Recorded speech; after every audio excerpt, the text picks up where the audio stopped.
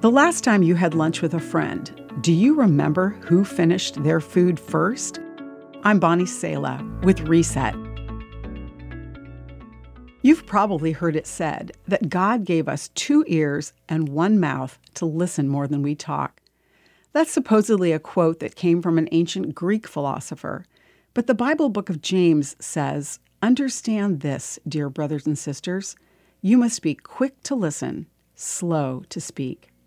When it comes to listening, God wants us to follow His own example. God listens to us when we talk to Him. "When you pray, I will listen to you," He said, recorded in the Bible book of Jeremiah. Scripture says that the eyes of the Lord watch over those who do right. His ears are open to their cries for help. But back to the last lunch you had with a friend.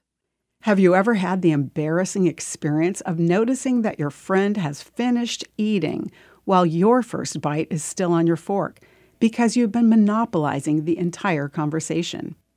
A fool takes no pleasure in understanding, but only in expressing his opinion, the Bible book of Proverbs painfully puts it. Listening well shows that we're interested in a person, and Jesus followers are called to not only look out for our interests, but to take an interest in others too.